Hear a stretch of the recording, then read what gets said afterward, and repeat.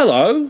Well, that solo episode of the James McMahon Music Podcast seemed to go down quite well. I thought it was alright. I listened back to it, there's a few things I would have changed. I made some dumb mistakes. I was talking about Blur playing at Wembley Arena. It wasn't Wembley Arena, it was Wembley Stadium. I would have liked it to be Wembley Arena because they have pick and mix and Wembley Stadium don't, but I suppose it would be unfair to get them to cram into Wembley Arena when they could, well, not fill 2 nights at Wembley Stadium, but certainly a day and 3 quarters. But other than that, I think it was pretty good. People have been saying it's pretty good. Actually, people have been saying it's really good, but I'm downplaying things by saying pretty good because I'm from Yorkshire and I'm quite a humble man. I don't like to present myself as super arrogant, despite what an unnamed member of a massive selling indie rock band from Scotland once said on Twitter. I don't hold a grudge. I don't hold a grudge. I really don't hold a grudge. I do hold a grudge. I will hold a grudge until the day I die. I'm coming for you. I'm not coming for you. I've got much more important things to do than obsess about an unnamed guitarist in a massive selling indie rock band from Scotland who will remain unnamed. But I am coming for you. Watch yourself.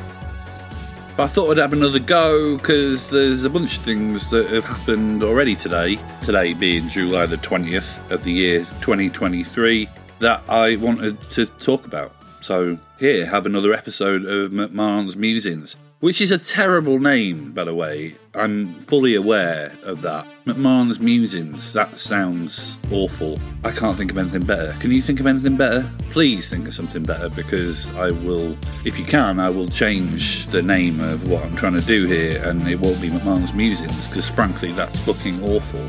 So I guess the most interesting thing that's happened today is that NME, my former paymasters, have announced that they are returning to print with a bi-monthly publication, a physical publication, an actual thing that you can hold in your hands and you can read.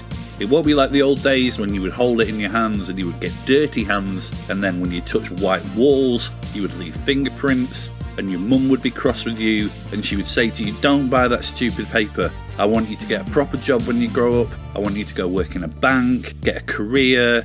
Don't go to London and sit outside King's Reach Tower and stare at the pasty-faced journalists that were coming out of the tower thinking one day that will be me. Don't do that. Like, you can spare yourself loads of pain and suffering and listening to awful indie bands if you rethink your life and do something that will make the future much easier for you. I think I had something that might be a bit like a flashback then. But NME's back in print, which is obviously an amazing thing, because obviously the world misses having music magazines. Yeah, I know there's Mojo, but, you know, I'm 43, I'm at least 10 years too young to be reading Mojo regularly. It kind of makes me think, I wonder what the business strategy is.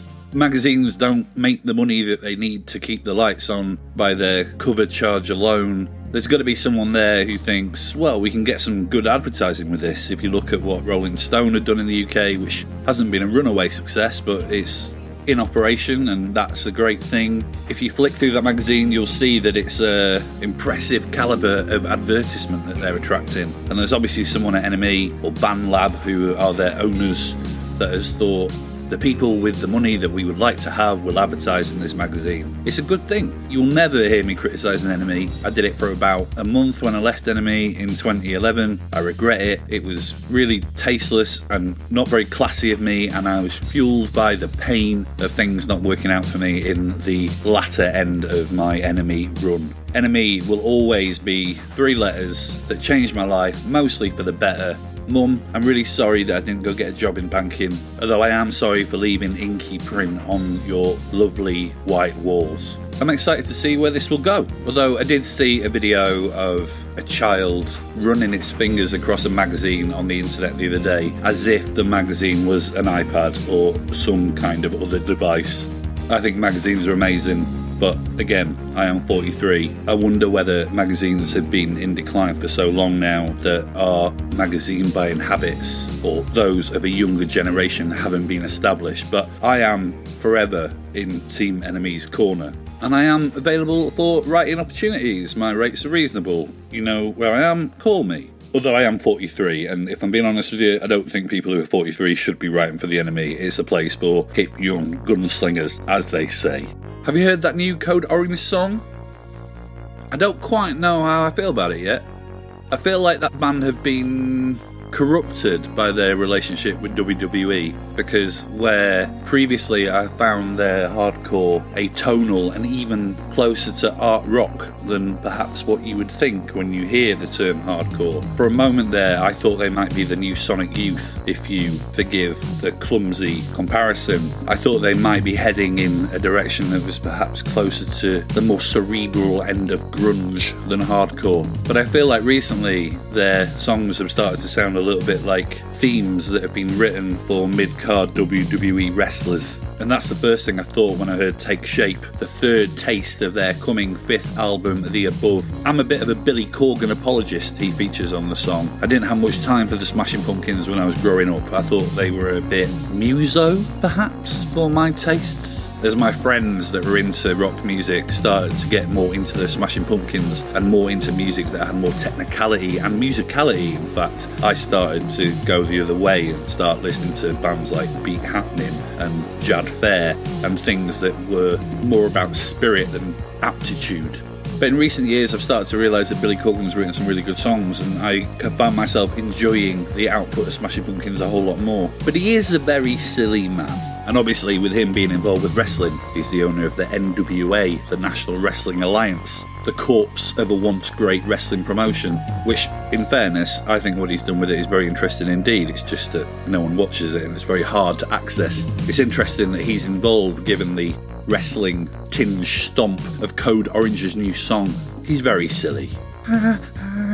That's me doing Billy Corgan. It's more that, actually, it's more that.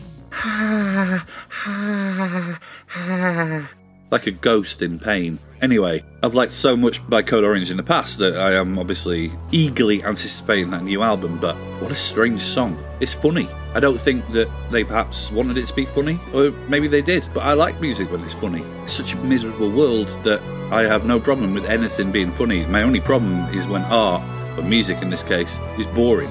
There's no excuse for anything being boring. Something can be crap, but being boring, that's unacceptable. And Take Shape isn't in any way at all boring.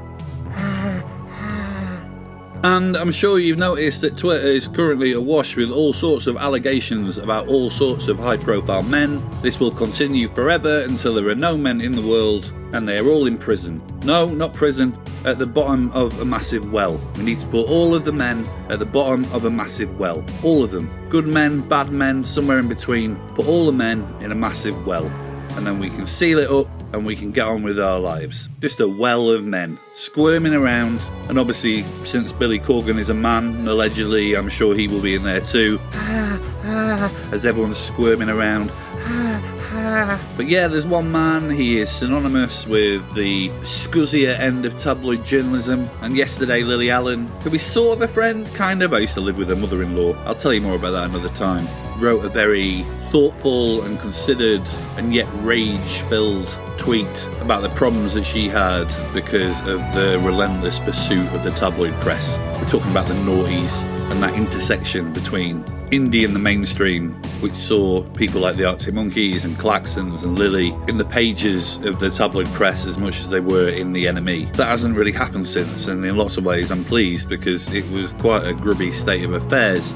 I interviewed Lily around that time. I interviewed her a few times, but I did a cover story for the NME, and I went to her house, and as I was walking towards her house, I wasn't sure exactly where she lived, but I was thinking, oh, those people stood outside her house. They must be her friends, or they must be her crew. They must be part of the Lily Allen camp. And when I got there, I realised that there was someone up a tree with a camera, and I realised they weren't her friends. They were the tabloids. They were the paparazzi. And me being in my mid-20s and from Doncaster and having never experienced anything like that, I thought it was quite exciting until Lily came out of the house and the guy jumped out of a tree and the cameras started popping off, and I thought, fuck this is no way to live. It was just before Christmas, I think, and one of them said to Lily, what are you having for Christmas? And she said, your mum, which me as a journalist thought, well, that's going in the piece, but also fair play to you. But I remember being really upset about it afterwards and just thinking, this is disgusting, this is no way to live. And whilst I feel like the power of the tabloids have waned in the years that have passed, I think we are due a reckoning.